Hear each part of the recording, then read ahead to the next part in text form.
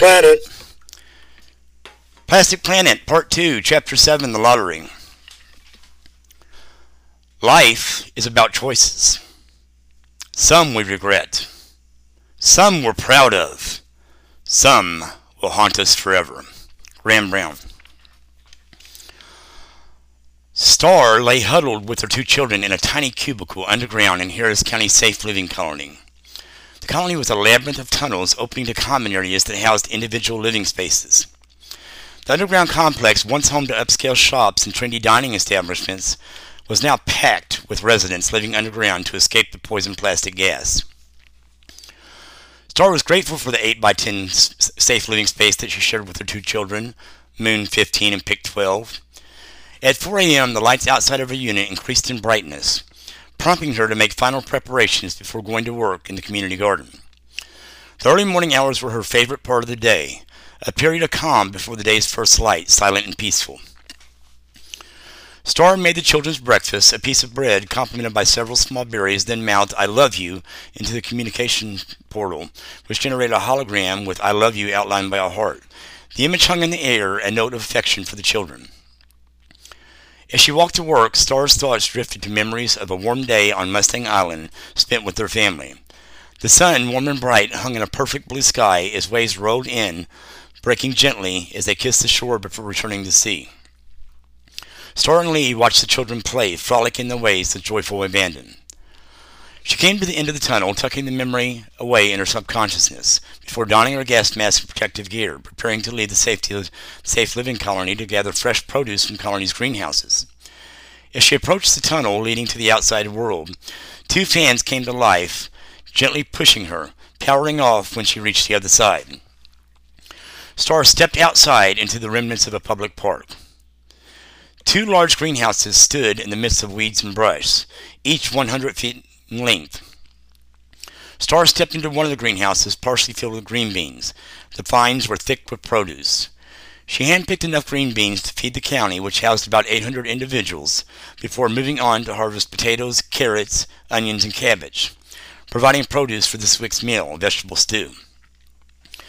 Moving to the next greenhouse to pick blueberries for breakfast and blackberries for cobbler, finishing up at 6:30 a.m. as the day's first light emerged, illuminating the sky. Summoning a hovercraft, a flat cargo carrier, to load the day's bounty, Star loaded the produce to take to the degassing chamber to start the hour-long process of purging the produce of poison to make it safe for human consumption.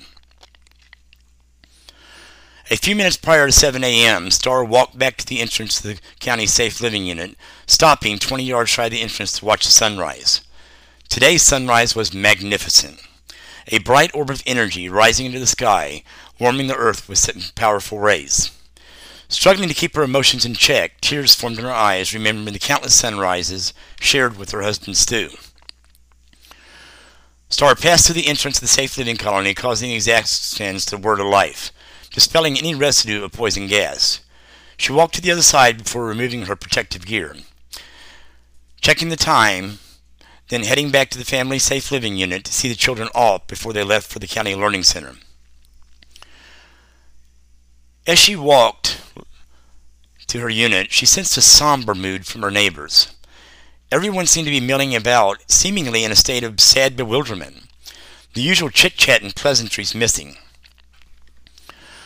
The children were on their way out, but paused to offer salutation before departing. Moon kissed Star on the cheek, saying, "Love you, Mom," before heading out the door. Pick embraced his mother in a tight bear hug, holding her tight, then releasing her, saying, "Bye, Mom, love you," before joining Moon to walk to the learning unit. Star watched them walk away before preparing her breakfast, emerging a few minutes later with smoothie in hand, issuing a command to bring up the day's news. A hologram image of the Texas governor came into view, with a notification of an important message. "Citizens of Texas, I come to you with a heavy heart. Resources in the county's safe living colonies are being depleted at an alarming rate, leaving colonies without precious resources they need to sustain everyone living in the units. Texas is working closely with the federal government to continue to search for ways to neutralize the poisonous gas, someday reopening our great state and our country. In the meantime, Difficult decisions must be made to ensure the continued survival of the county's safe living colonies. The governor paused, looking at the camera, visibly distraught, taking a deep breath to strengthen his resolve before continuing. In accordance with the statutes from the Federal Resources Conservation Act, I am activating the state's first lottery to reduce the population of the county's safe living colonies by 15%. The lottery will take place tonight, notifications being delivered to those impacted sometime between midnight and 4 a.m. tomorrow morning. A curfew refining all county residents to their living units has been implemented between the hours of 11 p.m. and 5 a.m. to help facilitate a smooth transition. I offer my sincere apologies for the residents picked by the lottery. Your sacrifice is heartfelt and will always be remembered. We hope those evicted will have safe passage to their new destinations. May God have mercy on our souls. Starr issued a command to end the broadcast, staring despondently into the air. Consumed with fear and anxiety as she replayed the message repeatedly in her head, considering the implications. Being selected by the lottery meant departing the safety of the county's safe living colony, a death sentence for her and the children. Bowing her head, she said a silent prayer, asking the Creator of the universe for help in keeping her family safe. Starr slipped down the despondent tunnel of depression, longing for her husband. If Stu were here, he would know what to do, or at very least they would face these tough times together. She held on to hope that Stu was alive, wishing he were here now, missing him terribly. Strengthening her resolve, Starr pulled herself together for the sake of her family. Whatever the outcome, she was determined to remain strong for her children. Chapter 8. The Lottery Winners. History is replete with ideologies of freedom, justice, liberation of the downtrodden and exploited. They have turned against the very people they had mobilized, or they have reproduced the same logic of exclusion and terror toward those they claimed to have set free. Tariq Ramadan. Starr drifted off into an uneasy slumber around 12 midnight, waiting anxiously for the lottery results to be announced, hoping fervently her family would not be selected. Her slumber was interrupted by a knock on the door just after 3 a.m., leaving her paralyzed with fear and gasping for breath. A pit formed in her stomach, knowing the Grim Reapers were here to lead her and the children to their deaths. She put on her robe, running her fingers through her hair nervously. "One moment," she called out, with no one replying from the other side, instead waiting in eerie silence. The unwelcome committee, here to cast her family to the cruel world outside the confinements of the safe living colony. Moon sat up on one elbow, awakened by the commotion, confused and fearful. Pitt pulled the cover over his head to drown out the disturbance, tired and weary. Starr put on a brave face, then activated the switch to open the door, revealing a party of 8. 4 officials to deliver the news, accompanied by 4 armed security guards to ensure compliance. The Community Resources Director, a middle-aged woman with sad, stern eyes, issued a command bringing a hologram image displaying an official document. The Lee family, living in Harris County Unit, were selected by the Texas Lottery to be evicted from the county's safe living colony in accordance with federal statutes from the Federal Resource Conservation Act, aimed at reducing populations in county safe living colonies by 15%. The Lee family are hereby ordered to vacate the county safe living unit immediately. The director finished, falling silent, quietly driving the directive home in terrible finality. The 3 remaining officials from the unwelcome crew helped the Lee family gather their belongings to prepare for imminent departure. The 2 children were staring at Starr with pleading eyes, hoping their mother could do something to stop the madness. "I love you both. We'll find a way to get through this," she said softly, looking down anxious and uncertain of her reassurance. The Lee family joined the other residents targeted for eviction, human sacrifices offered up to save the tribe. The group's total grew to 105 as more of her neighbors joined the others selected by the lottery.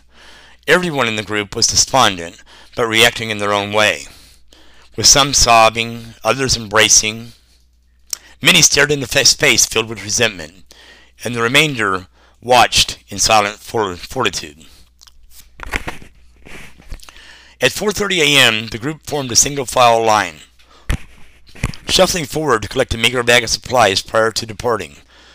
a gas mask, 1 quart of water, and a small bag of snack food, then proceeded to the next station to don protective gear, preparing for the world outside.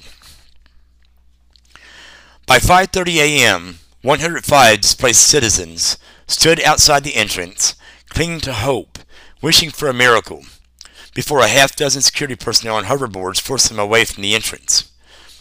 The pitiful group had nowhere to go, had no plan of action, and had no resources. Most of the group would survive the day, but those remaining outside the confines of the safe living space after nightfall would likely perish in the night, succumbing to the poison gas or falling prey to human predators. Chapter 9, Rising Star. The finest thing under the sun and moon is the human soul. I marvel at the small miracles of kindness that pass between humans. I marvel at the growth of consciousness, at the persistence of reason in the face of all superstition or despair. I marvel at human endurance. Anne Rice. Just before first light, the pitiful group clinging to life drifted aimlessly with nowhere to go. A roll of thunder followed by a crack of lightning filled the sky, producing dark clouds before opening to reveal a tribe of Native American Indians dancing around a fire in the sky. The tribe shaman stepped forward, motioning for Star to follow him into a teepee on the other side of the fire. Star stepped inside the teepee, amazed to find a vast universe, joining the shaman on a metaphysical journey toward the center. The shaman communicated with Star in the ancient spirit language that every human is coded with at birth. A transformation occurred within Star, her body transcending the physical realm, becoming one with the universe, a gear on the eternal wheel of life, leading her to understand that her life force was eternal. Her spirit vision was restored, and memory of previous lives returned. Star possessed many vessels in the course of her spirit's life, knowing with certainty that her spirit was created by the universe and crafted from the sun, a magnificent epicenter, her true parental unit. Star would return to the physical world, a champion of the downtrodden, going home to set her people free. The remaining 104 displaced citizens stared at the sky, focusing on a ray of light as it drew closer, taking on human form, Star in her spirit state. Star, radiating with energy, stood before them transformed, a supernatural force of nature, protecting the powerless. Rays of hope broke free from the spirit to comfort the despondent and give hope to the hopeless. Panic gripped the group as the ground moved beneath them, but soon faded away to hope. The evictees were filled with joy as a vast array of plants and trees grew rapidly from the ground, growing strong and tall. A circle of trees grew around the perimeter, joined together at the top with thick flowering vines, creating a natural protective dome that magically dispelled poison gas. A man cautiously removed his gas mask, testing the air before breaking into a wide grin, prompting the rest of the group to follow suit, paving the way to a joyous state of existence. Plants producing fruits and vegetables sprouted from the ground, nourished by a spring of fresh, clean water. Overcome with joy, the group feasted on nature's bounty, celebrating with grateful hearts, giving thanks to the creators of the universe. Star's faith and perseverance resulted in a miracle, giving hope to a hopeless world.